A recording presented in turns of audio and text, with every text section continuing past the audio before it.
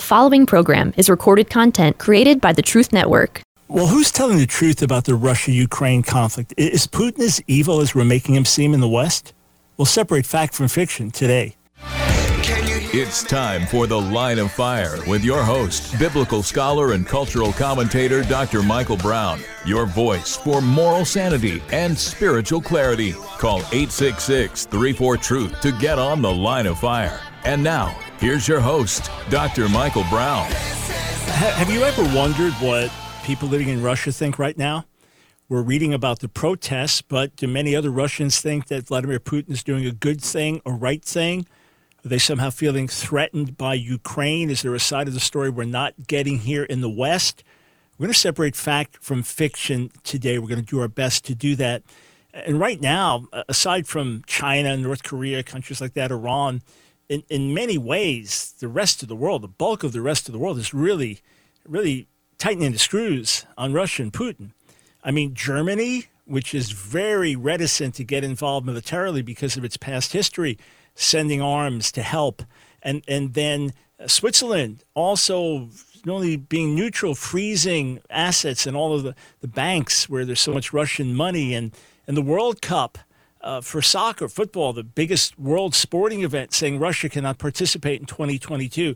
Just coming from different angles, Apple Pay saying it's no longer going to work in Russia. Elon Musk saying, okay, I'm going to open satellites for communication with Ukraine and so on. It seems as if everyone is standing up to evil Putin in this evil invasion of Russia. I got an email the other day, a Facebook message from a dear brother in Russia saying, hey, I'm praying for everyone involved. I have love for everyone involved, but you're getting the story really wrong. So I'm gonna sort that out with one of our missionaries, Leanne Peterson. She is an American who has lived in Ukraine for the last 18 years. She'd be there right now if not for flights not going in. She's been serving there, serving orphans, helping the churches, together with another American missionary grad from our school that we were able to help send out. The other is married to a Ukrainian pastor, and she's in touch with many believers in Russia, in Ukraine. And I said, Leanne, hey, could you come on and give us a perspective of someone who's lived there? You know the reporting of the West. You know what happens in Russia. So good to have Leanne with us. Thanks so much for joining us today. Hi. It's good to be on. Thank you. Well, you're very welcome. Okay, so Leanne, how did you end up in Ukraine in the first place? Let's start there and just personalize this a little bit. Well, I ended up in Ukraine because, I had a desire to be a missionary for many years, and I thought I was going to Africa. But then when I went to fire school and did my internship, there was an opportunity to go to Ukraine. And at the end of my first week in Ukraine, it was very clear to me that the Holy Spirit asked me to stay and serve the Ukrainian people. And that is how I got there. I would never have picked it on my own, but God knew best. So what were some of the obstacles culturally that you ran into, things either ethically, spiritually, or just culturally that you found very different? There's such a spirit of hopelessness in Ukraine, especially at that time, because coming out of communism, there isn't, that self-worth, that value that so many people have. We didn't see that. And then that hopelessness spread a lot of depression, and alcoholism and drug addiction was so much more rampant there, than I had ever seen here in America. And culturally, it was getting people to start standing up for their own beliefs. Back 18 years ago, they just did much of what they were told to do. But now, in the last 10 years, we can see that Ukrainians are not afraid to stand up for their rights anymore and to say we are valuable as citizens and, we are worthy to be honored and live by the laws of our land and not be lied to. So the can-do spirit in America, anything's possible, make your dreams come true, that's not really found in countries under communism, Marxism. There is that oppression, that hopelessness that you mentioned. And it is interesting to see changes come as the cloud starts to lift. What about spiritually? Is there a lot of religious tradition there? Is there a lot of vibrant faith? What did you run into? The believers who are, Christians, they were definitely just very on fire for the Lord because being persecuted for so many years really gave them such a deep hunger and closeness to God that was, amazing to see. Also in that, a big difference, because, when they had faith for something, it wasn't that they questioned it, but they just stood on that faith because they knew that God is the only answer that they have. And culturally, in general, most Ukrainians would say they are Orthodox Christians, but it doesn't necessarily impact their lives in any way other than some of the holidays they will go to the church to get things blessed by the priest or things like that. But, yeah, the charismatic, evangelical, Baptist Christians, the ones we've known, their faith is very real to them, is what I would say. Yeah, well, that would make sense. I remember Richard Wurmbrand saying that when the Iron Curtain fell in Romania, all these Christians from the West were flooding in. They were going to teach the Romanian church. And he said, you think someone that was in chains for 20 years and never denied Jesus might have something to teach the West? So, right. So how did you end up working with orphans? It was just the church that we ended up working with there. There was a group of people that was already doing work with orphans. Ukraine has a large orphan problem. There was over, 200,000 orphans in the system at that time when I moved there. So that just became, something God put on our heart. And then we have a church there. It's been there 8.5 years, Church of Truth and True Hope organization. And the church was started to really reach the orphans because they're still stereotyped and mistreated, by many others and never felt comfortable going to some other churches. So we wanted to make a place where they felt they had a family and that they were at home and they were not going to be treated any differently than anyone else. So after 18 years now, you've seen many of them grow up and get on with life. Are you seeing transformation? Yes, we do see lots of transformation. We have good stories and we have bad stories. Of course. That's how it goes sometimes. But, we have kids who were on drugs and God has miraculously set them completely free overnight, waking up the next morning, zero drug addiction, zero desire to smoke or to drink, all of it broken off of their lives overnight. And, some of our ministers they grew up in the orphanages and they remember us from when they were 10 years old and they're in their late 20s now and they come alongside of us and help us with our ministry. And it's just, it's great to see what God is doing in these lives. Excellent. All right, I just wanted to get the personal background and paint a little bit of a picture there. So we interacted via email about these points, but I'd like to do it on the air now.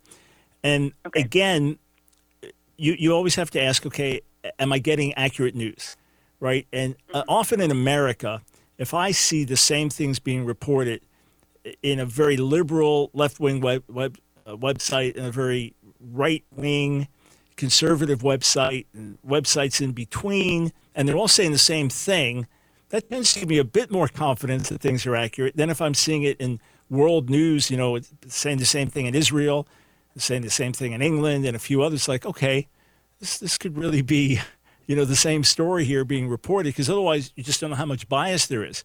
So here's a Christian brother in Russia, and he was responding to the show last week where I had Fred Merkert on with me.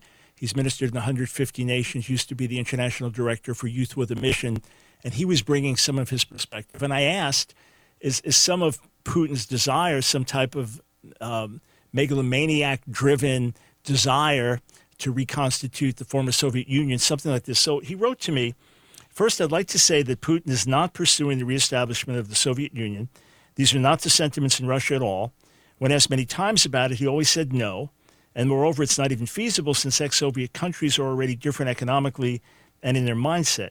All Putin wants is good relationships with them economically and militarily, totally respecting their independence. I wouldn't say his actions are megalomania-driven either. He very well knows from his own experience what terroristic threat to the nation is. So his foreign policy is simply national defense-oriented. So what's your take on that? When Ukraine first started just making steps to try and have better economic relations with Europe, not saying that we didn't want to still have economic relations with Russia, even at that moment, it was already no, they were interfering with our politics. That's when some of those revolutions started happening. That's when some of the fighting started happening, because it was just no, absolutely cannot be Western thinking in any way, because that's too much of a threat. So it's, they still just want to be the ones controlling Ukraine. That's what it's always been for us, is if we make any step away from their control, then they do everything they can to stop us. And so this is something that you have seen then for 18 years, and that the man or woman on the street would confirm in terms of this is the reality in Ukraine. Oh, yeah, definitely. They all would say that if we don't have a Kremlin-backed authority, then they're going to not be okay with that. They're not going to just let it slide. Right. Again, that's been my understanding, and just want to confirm from within your borders there. And the brother who wrote with a great heart, great spirit, humble, loving Russia, loving the people of Ukraine, and not writing to correct me, but just saying, hey, there's another perspective here. So I wanted to challenge that perspective and said, perhaps that's what you're being told within Russia, but the rest of the world and the people of Ukraine don't see it like that either. So he did agree that Russia does not want Ukraine to come into NATO, because that would be saying, okay, all the neighboring countries, or virtually all the neighboring countries, are in NATO, and that would be threatening to Putin. Does Putin have any reason to feel threatened from the neighboring countries? I mean, if we were able to be more democratic and more part of the European Union, we have no ill will against Russia. Most Ukrainians have family in Russia, so it's not like we want to turn on our brothers and sisters and hurt them, but we want still just the ability to live with what is best for our country in Ukraine, and that I don't think we wouldn't be a threat to Russia. They're way bigger and way stronger than Ukraine is. We know that. And what's Ukraine's current situation with nuclear weapons? Were those all turned over years back in a peace treaty? Yes. When Ukraine became a free nation, that was one of the agreements. We had to surrender all of our nuclear weapons. Right. So the idea then that if Ukraine came into NATO, that there would be nuclear weapons right next to Russia, it wouldn't be Ukraine's. It would have to be somebody else's then, theoretically. Right. Got it. Yes. Got it. All right. We come back. I want to go through a few more of these points, but then I want you to paint a picture for me, as best as you know it, to what life is like right now for the people in Ukraine. In fact, we're going to start there. What is the level of suffering? What else can be done aside from praying, and how America, the rest of the world, look to Ukraine right now? Does it feel as if we've abandoned them in the midst of a real crisis from what appears to be a tyrannical move from Russia with all of its power? We'll be right back.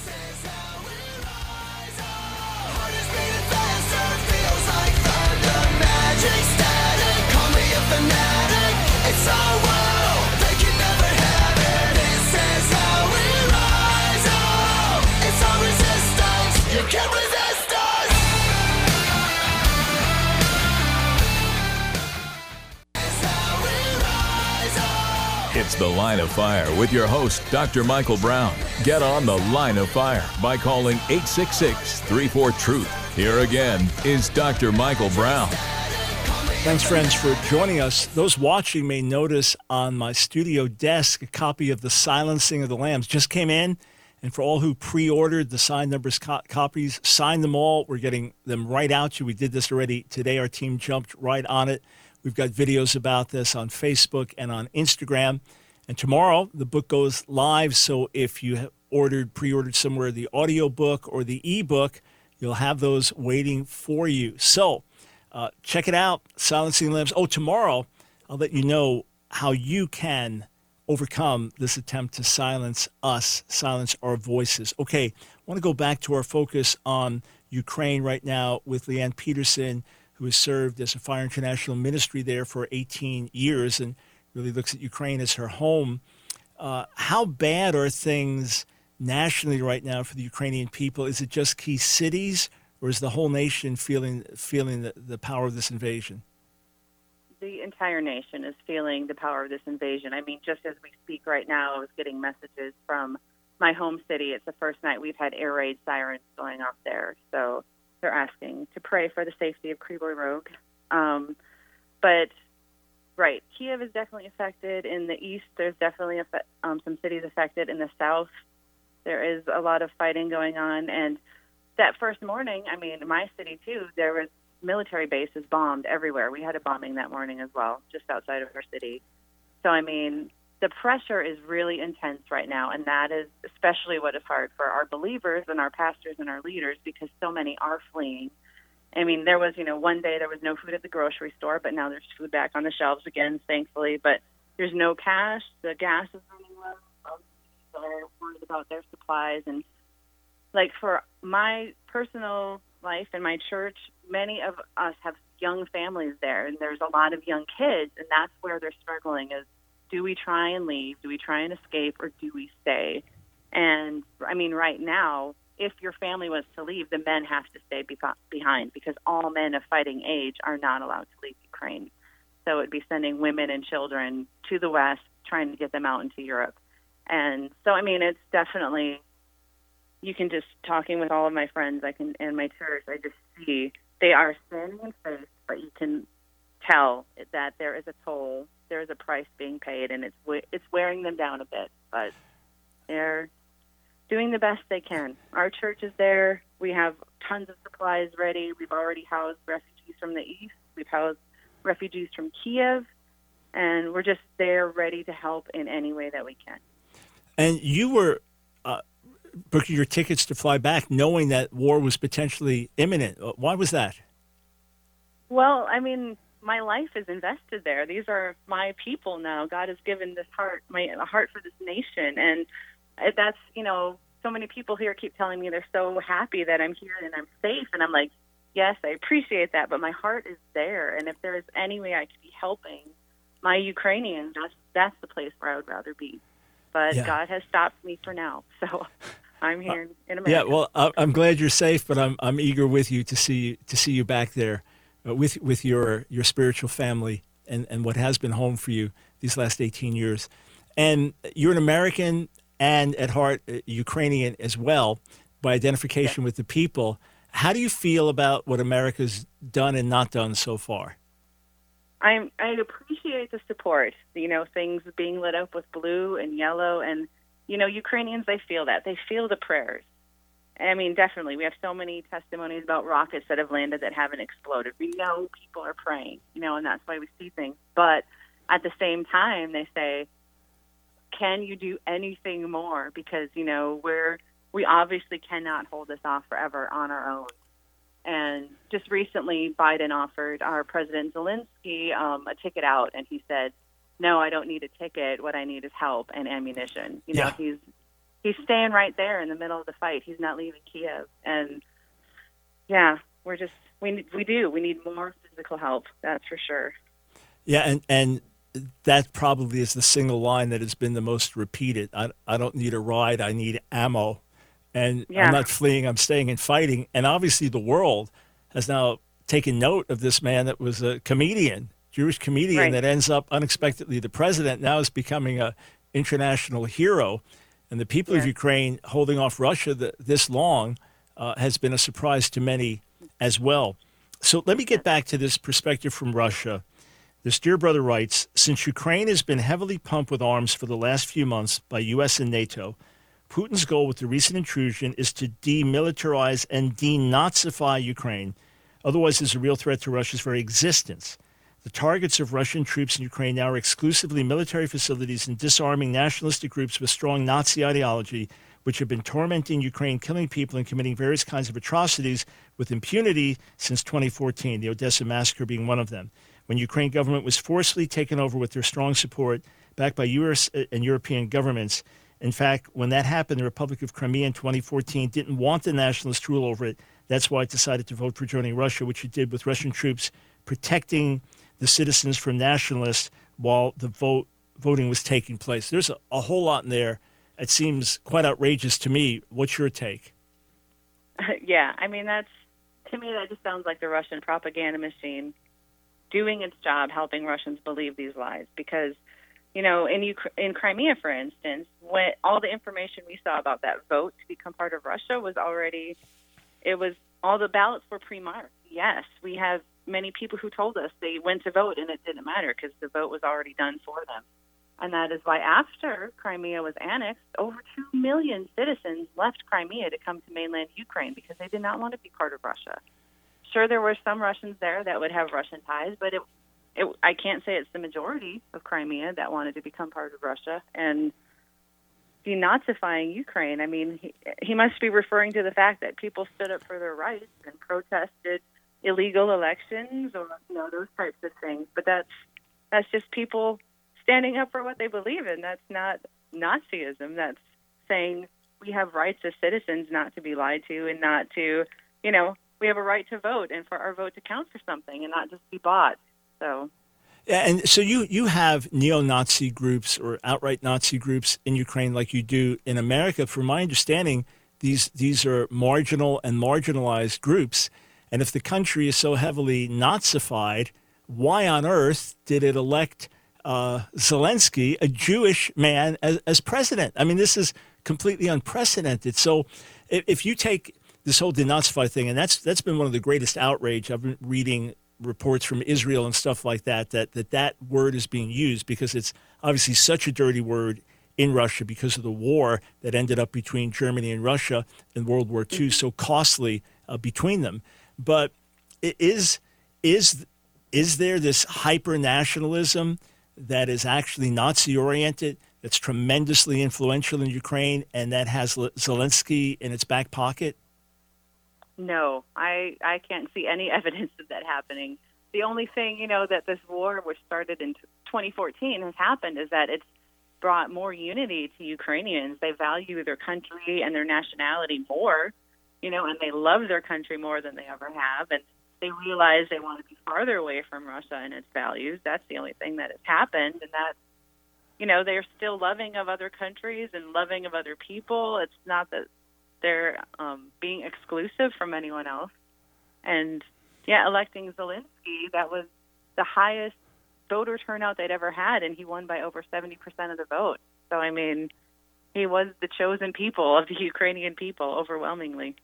Did you know of him before this as a foul-mouthed comedian playing a Jewish teacher on TV? Were you aware of who he was? Yes, and he's also from my home city, so I do know about him and his comedy. I had seen, some clips here and there of things that he had done. I had known who he was, yes. So when he said he was running for president, did people take it seriously? Because he made this TV show, and in the TV show he showed what he would basically do as president. It was kind of his platform, basically, with humor in it, but so people had already been watching this and loving it and being like, we need a president like that, one who will stop corruption and one who will work on the roads and do all these things. And so when he said he was running, I think, people thought, okay, he's serious because he just kind of told us what he wants to do in this TV show. So, and why do you think he won when the ultimate election came after runoffs or whatever first came? Why did he get 70% of the vote? What was it positive about him or negative about the others? Well, negative about the others was Ukrainians are sick of corruption. And so since there was so much in his speech about anti-corruption, I think that was, very attractive to most Ukrainians. And they were hoping that since this guy was not a politician, maybe he could do things that other presidents had not done for us. And I would have to say he has done a lot. Like the status of the roads in the last 2 years in Ukraine are unbelievable. I mean, he has redone all of the major highways. They were so bad. I mean, it's just pothole from pothole to pothole. My car, I had 12 years, I had to change the shocks 3 times because the roads are terrible. And he, in 2 years, got all these roads fixed, and my dealings with the government officials, when I turn in paperwork, I don't have to worry about paying bribes anymore because I can just pay the set government fee and get my things done. So, there's definite changes happening. Amazing. Yeah, and I remember just chatting with you about bribery and what, you get stopped by police, you get this and that. Everyone's expecting a bribe. And, it's much more common in other countries than we're used to in America, where we still have issues. But in any case, there are more specifics we could get into. And I'll shoot a note back to this brother from Russia. He deserves to hear that and some of our email interaction. But we appreciate you there.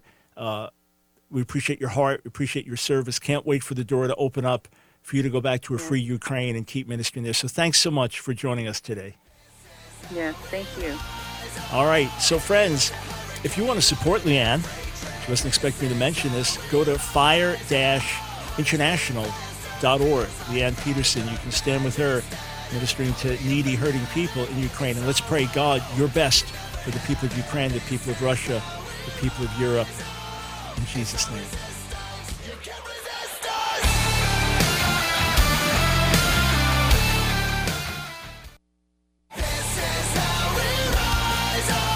It's The Line of Fire with your host, Dr. Michael Brown. Get on The Line of Fire by calling 866-34-TRUTH. Here again is Dr. Michael Brown. Thanks so much for joining us. Here's a number to call, 866-34-TRUTH. We've been focused on Russia and Ukraine. Now we're switching back to America. I want to give you a special announcement. Tomorrow, just grabbing something here for those watching, it is the latest book. My latest book has just arrived. I have been counting the days for this to come in. The Silencing of the Lambs, The Ominous Rise of Cancel Culture and How We Can Overcome It. This will put in your hands practical strategies, things you can do as an individual, as a student in school, as a pastor preaching from the pulpit, as parents, as business people, as churches, steps you can take to make a lasting difference and to overcome this attempt to silence us. You'll find it eye-opening, then you'll find it inspiring, practical, edifying, encouraging. So we just signed the first pre-ordered copies. We're getting them right out to you. So those are on their way to you any moment out of our office coming your way. So really excited about that. Tomorrow, I'm going to take you into the book, not to say, oh, here's about my book, but to really give you as much content as I can over the air, to give you as much meat as I can over the air, and then to give you as much inspiration and practical instruction as I can over the air. And then Wednesday, we'll be playing a very, very special interview, different than anything I've ever done on Line on Fire. Someone that I've come to know as Kelly, the world knows as Scott, as a female-to-male transgender, shouting at the top of her lungs, we must do something to stop the abuse of children through transitioning, through puberty blockers, through various drugs, through surgeries, through the ideology that they're being taught. This is not someone who's a born-again, Bible-thumping Christian. Quite the contrary. When we talked before the show, I said, remember, no profanity. She actually had a profanity, but like, oh, I want to say something, just squeeze that. And then she began to post this. And by the way, not at all offended by me referring to her as Kelly. This is not being insensitive in any way. And she began to post, we're going to be having this discussion and so on, and said, okay, we made a deal on the show that she won't use profanity, I won't speak in tongues. I mean, we're talking about, with a smile, of course, that was done. Very, very different ideologies. But friends, this is going to be an eye-opener. Trust me on this. I don't normally hype something like this in advance. Trust me on it because it's not hype. Okay. Are you ready for a little controversy here? You ready? 866-34-TRUTH. So former Attorney General Bill Barr, whom I really appreciated while he served under Trump, who seemed to me to be a no-nonsense guy, who seemed to have many strong Christian values. His speech at Notre Dame about religious freedoms was very, very important. And one of my friends said, man, my age, he said, when I grow up, I want to be like Bill Barr. Just talking about, wow, he's been so rock solid and so steady. Now would be looked at as an enemy of President Trump. And he has a new book about to come out. I'll slightly modify the title to make it more acceptable on National Christian Radio. One Darn Thing After Another. So just a slight modification of the D word there. And according to Barr, and he said this before, the election was not stolen. Trump lost it. And then he says that he believes the former president would have been reelected by, quote, moderating even a little of his pettiness. And he urges the GOP to move away from Trump and, quote, his erratic personal behavior ahead of the 2024 election season. Now, CPAC, which is a very, very large conservative political conference and organization, they just had their recent conference. Trump spoke, Senator Cruz spoke, Governor DeSantis spoke, some of the big heavy hitters. And a straw poll was taken among those there as to who they want to be the Republican candidate in 2024. And Trump came in first overwhelmingly, even got more percentage this time than what was it, a year ago? I think 59% now. Now, DeSantis was a very solid second, in the high 20s? I mean, others didn't even crack 2%. So here's my question for you. Regardless of whether you're Republican or Democrat, conservative, liberal, regardless of how you voted in 2020, I want to know your opinion. Now, in particular, if you did vote for Trump, I'd like to hear from you. Or you do consider yourself a political conservative, or you vote Republican. In particular, I'd like to hear from you. Do you agree with Barr that the Republican Party needs to look for another candidate other than Donald Trump? That whatever the benefits are, that the costs are too high? That when you weigh the good versus the bad, that there's a lot of good, and we know what to expect in many ways that would be important and we would find valuable and positive. But the bad, the negative, ultimately outweighs it, the collateral damage. Here, let's paint a picture for you. Let's say your husband, your wife is calls. You're out of state. She calls in, honey, I'm really sick. I got to get to the hospital now. I've been trying to call 911. I can't get through. And you say, okay, well, hang on. I got a friend, a friend who lives down the block. I'm going to call him.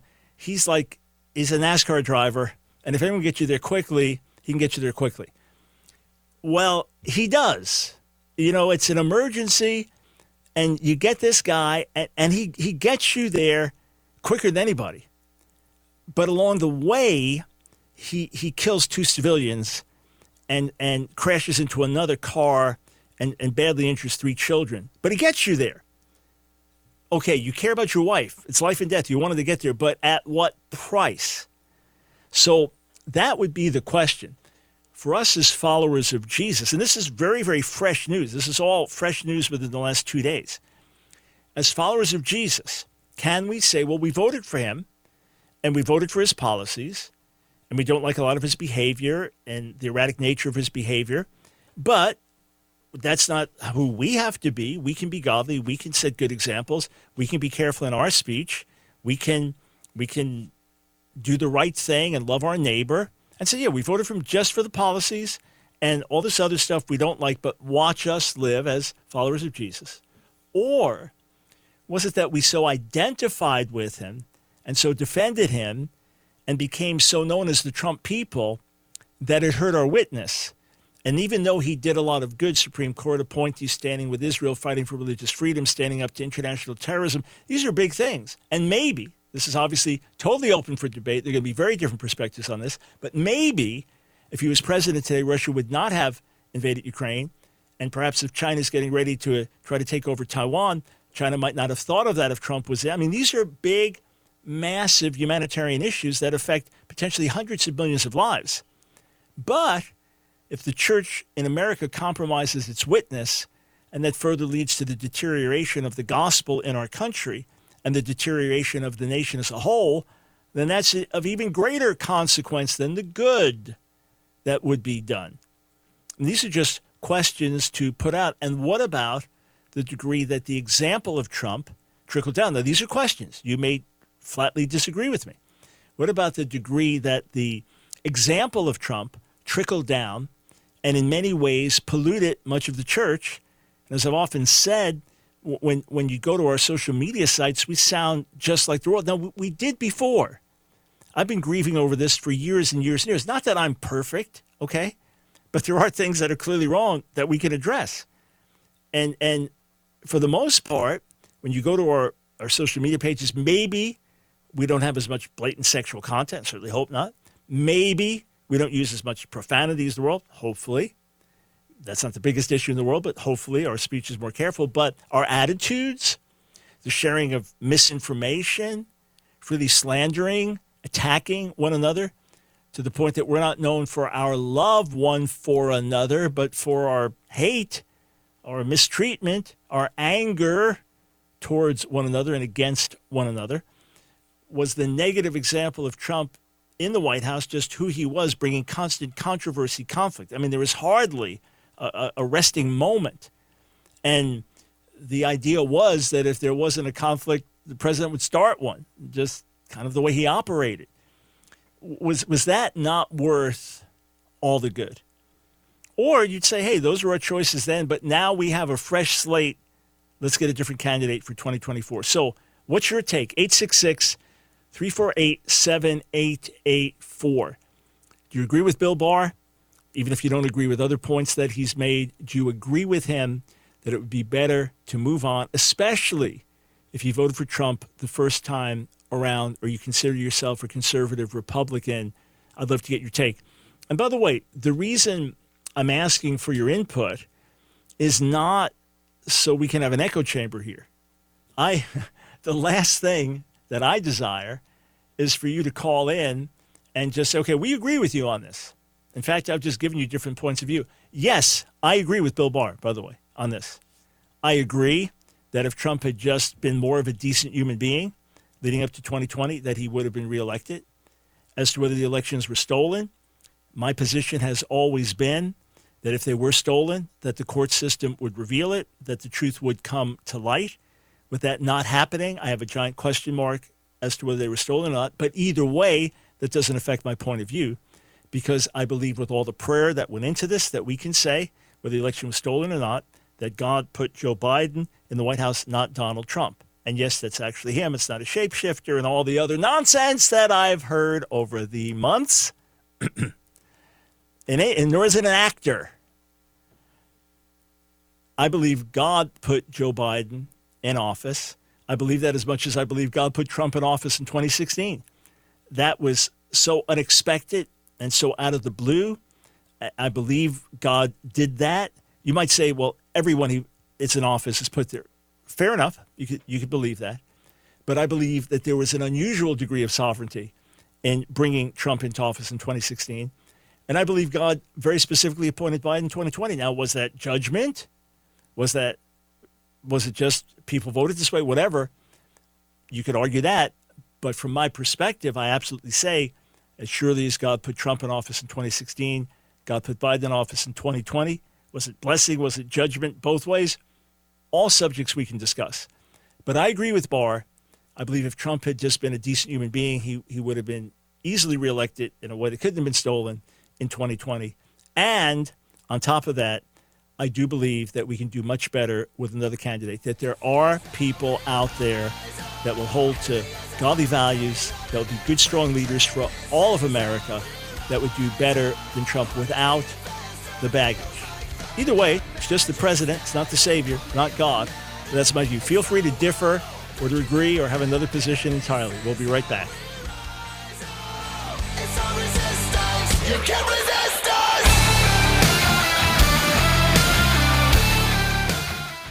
This is how we rise up! It's The Line of Fire with your host, Dr. Michael Brown. Get on The Line of Fire by calling 866-34-TRUTH. Here again is Dr. Michael Brown. Thanks for joining us on The Line of Fire, 866-34-TRUTH. Friends, every week we dig into the scriptures. Every week we take your questions on a wide range of subjects. Every week we catch up on Israel and Jewish-related subjects.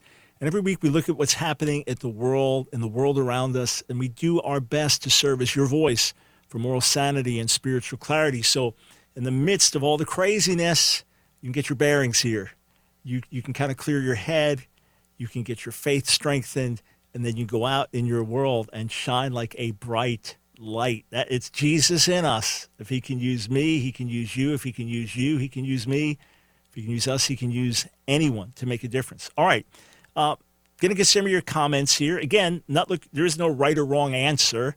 Okay, in God's sight, there may be, but on the show right now, we're just talking. We're just sharing our views.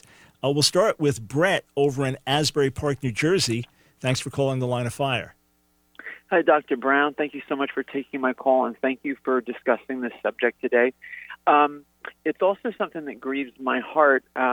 I am a lover of Jesus. I have a YouTube channel focused on ministry and equipping people, especially with the gifts of the Spirit, and it's something that I've talked a lot about with a lot of the people that tune into my channel over the last couple of years, because I've noticed that there has erupted almost this this pent-up anger and frustration amongst a lot of my brothers and sisters. After Biden got elected, I noticed that it was almost like this just rage that this couldn't have been, an accurate election. It had to be stolen, and there was so much stuff that were not fruit of the Spirit that seemed to erupt in people that kind of threw me for a loop. And it makes me sad because, I follow a lot of different teachers in the body of Christ that have, for years preached hardcore truths about the faith and principles of integrity and truth. And yet when it came to Trump, I felt like so many people that I looked up to sort of compromised their value to follow after a candidate that looked very Christian and sort of, promoting the ideals of the Christian faith, and yet personally lived so many things contrary, it seems, that it just leaves me confused, and it's just like I don't know where we go from here, Yeah, well, obviously what we have to do is recognize that many of us did get off track in our emphasis. It's not blaming Trump. Trump's who he is. I'm responsible for my actions, and Christian leaders are responsible for their actions, attitudes. But we first have to recognize that we got off track. I'm just talking about my brand new book, Silencing the Lambs, but the book coming out in September is called The Political Seduction of the Church, How Millions of Americans Confused Politics with the Gospel. So somehow this thing became like the gospel issue for us. And Trump's reelection, the faith issue. For many, obviously many didn't vote for him, but many who did, as if the fate of the nation depended on him being reelected, and our freedoms and the state of the gospel depended on it. And then with it, that anger. So we got in the flesh. And we have to recognize that we did. We have to humble ourselves before the Lord and recognize that we got off track somehow, that we got way too politicized. I'm not only saying that Trump voters got way too politicized. I believe the church as a whole got caught up in that. So we have to recognize that and then major on the majors again. It's like anything in life. If you major on the majors, put the first things first in terms of relationship with God, loving your neighbor, Great Commission, making disciples, a lot of other things fall into place. Right. Well, and I appreciate that. And what I go back to myself personally is I look at other major nations like Iran or North Korea, and I see that, their governments are hardly ever in alignment with the Christian faith, and yet some of those churches are flourishing greater than anywhere in the world. So that's what I go back to is, I don't need a president that aligns with my faith or even a president that aligns with any kind of Christian value for me to know that I can function as a Christian following the will of God. Yeah, and the challenge, the paradox, is that it's good to have freedoms. I'm glad that I'm not being tortured in a prison right now. I'm glad that I can go home and lay in my own bed next to my wife and talk, as opposed to we haven't seen each other in 20 years, or our kids were taken away from us when they were little. I appreciate the freedoms we have in America, but we also know, as you said, that often the churches that are growing the most, thriving the most, are the ones under persecution, that are enduring hardship, that don't have freedoms. So we say, okay, for the good of the nation as a whole, these are good principles. Biblical values are good values that will help for the nation as a whole. And if we can have freedom, great. But we must preserve it diligently, because our great issue in America has not been so much over the years lack of freedom, but too much stuff that has taken our eyes off the gospel. Hey, thanks for weighing in. I appreciate it. Let's go over to, all right, we lost Jamie. Let's go to Deborah in Raleigh, North Carolina. Thanks for calling the Line of Fire. Hey, Dr. Brown, thanks for your show, and thanks for having me on. Sure. I would just like to say, if we had a real media right about now, I would love to see Trump reelected. But he's just going to be harassed and distracted just like before. I really appreciate all the things that he accomplished. I'm so thankful for the things that he did for the black community, for Christians, for Israel, particularly for the unborn. But I just feel like they just gave him such a hard time every step of the way, and that it could only get worse at this point. So that's quite an interesting observation.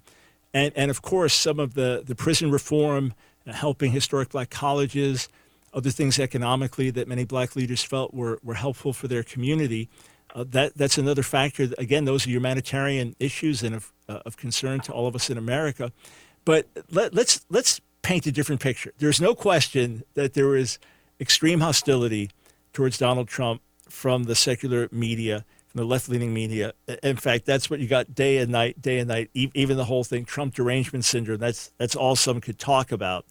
What if Trump, so yes, next time around, could we expect it to be even worse? Yeah, that would be the ultimate outrage. We didn't get rid of him. We tried to impeach him twice. We tried to defame him, and now he's back. Yeah, that would be the ultimate nightmare. What if he was a different kind of person and just didn't respond, didn't get in the trenches and in the dirt and start throwing his own dirt back at them and just try to govern? Would that make a difference, or you feel he'd still be hindered?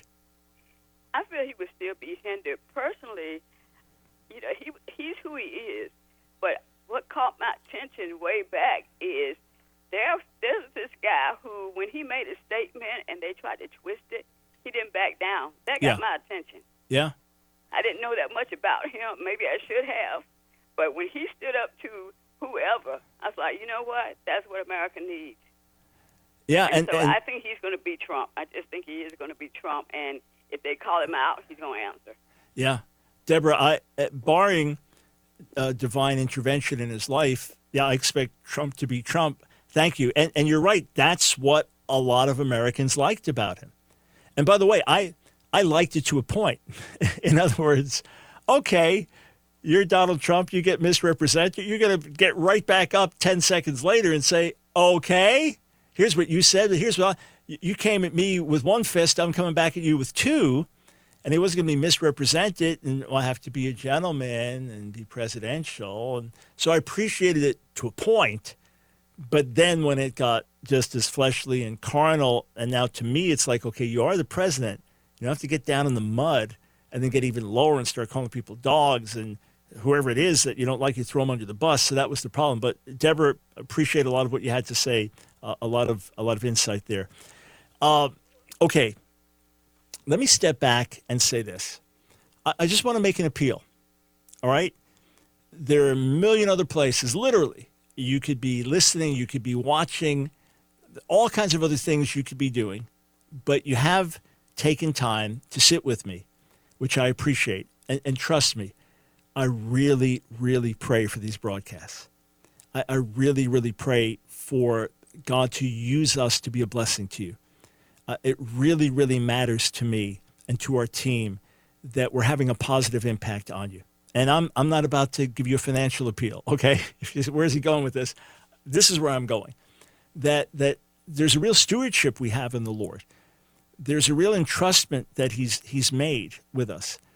And again, anyone on the air, anyone preaching behind a pulpit, anyone with an audience, yeah, you have an entrustment. But I'm just saying, I take it really seriously before the Lord. Even though it's every day, even though it's 13 years, it matters, because we often talk about life and death issues. And if I can help you, if I can bless you, if I can strengthen you, if I can give you perspective, if I can answer your questions, the emails we get from people who are losing their faith or getting disoriented, and we help them back on track, they mean the world to us, because we want to see eternal good come out of these broadcasts. So I just want to make an appeal. I'm not trying to provoke controversy. I do not live by, any attention is good attention, so let's just get people talking and get them all worked up. Nothing of the sort from our end. We don't do that. That's fleshly and carnal. I just want to make an appeal to you to ask yourself if in the 2020 elections, the time leading up to it and the time since, is it possible that you put too much emphasis on the elections? Is it possible that you put too much emphasis on who is going to be in the White House, as if that was going to determine the fate of the country for the next 100 years, or our religious freedoms forever, or as if only one person could, quote, save America? Is it possible you got your heart into it too much, your emotions into it too much? Is it possible you even became worldly and carnal in your attitude? I'm just putting out questions. I want to be responsible before the Lord to ask these. Search your heart. And if that's the case, ask the Lord to forgive you, to wash you clean from any defilement, and then to renew that first love for him and then for your neighbor. Major on the majors. Keep the main thing, and you'll be blessed. Back with you tomorrow. It's our resistance. You can't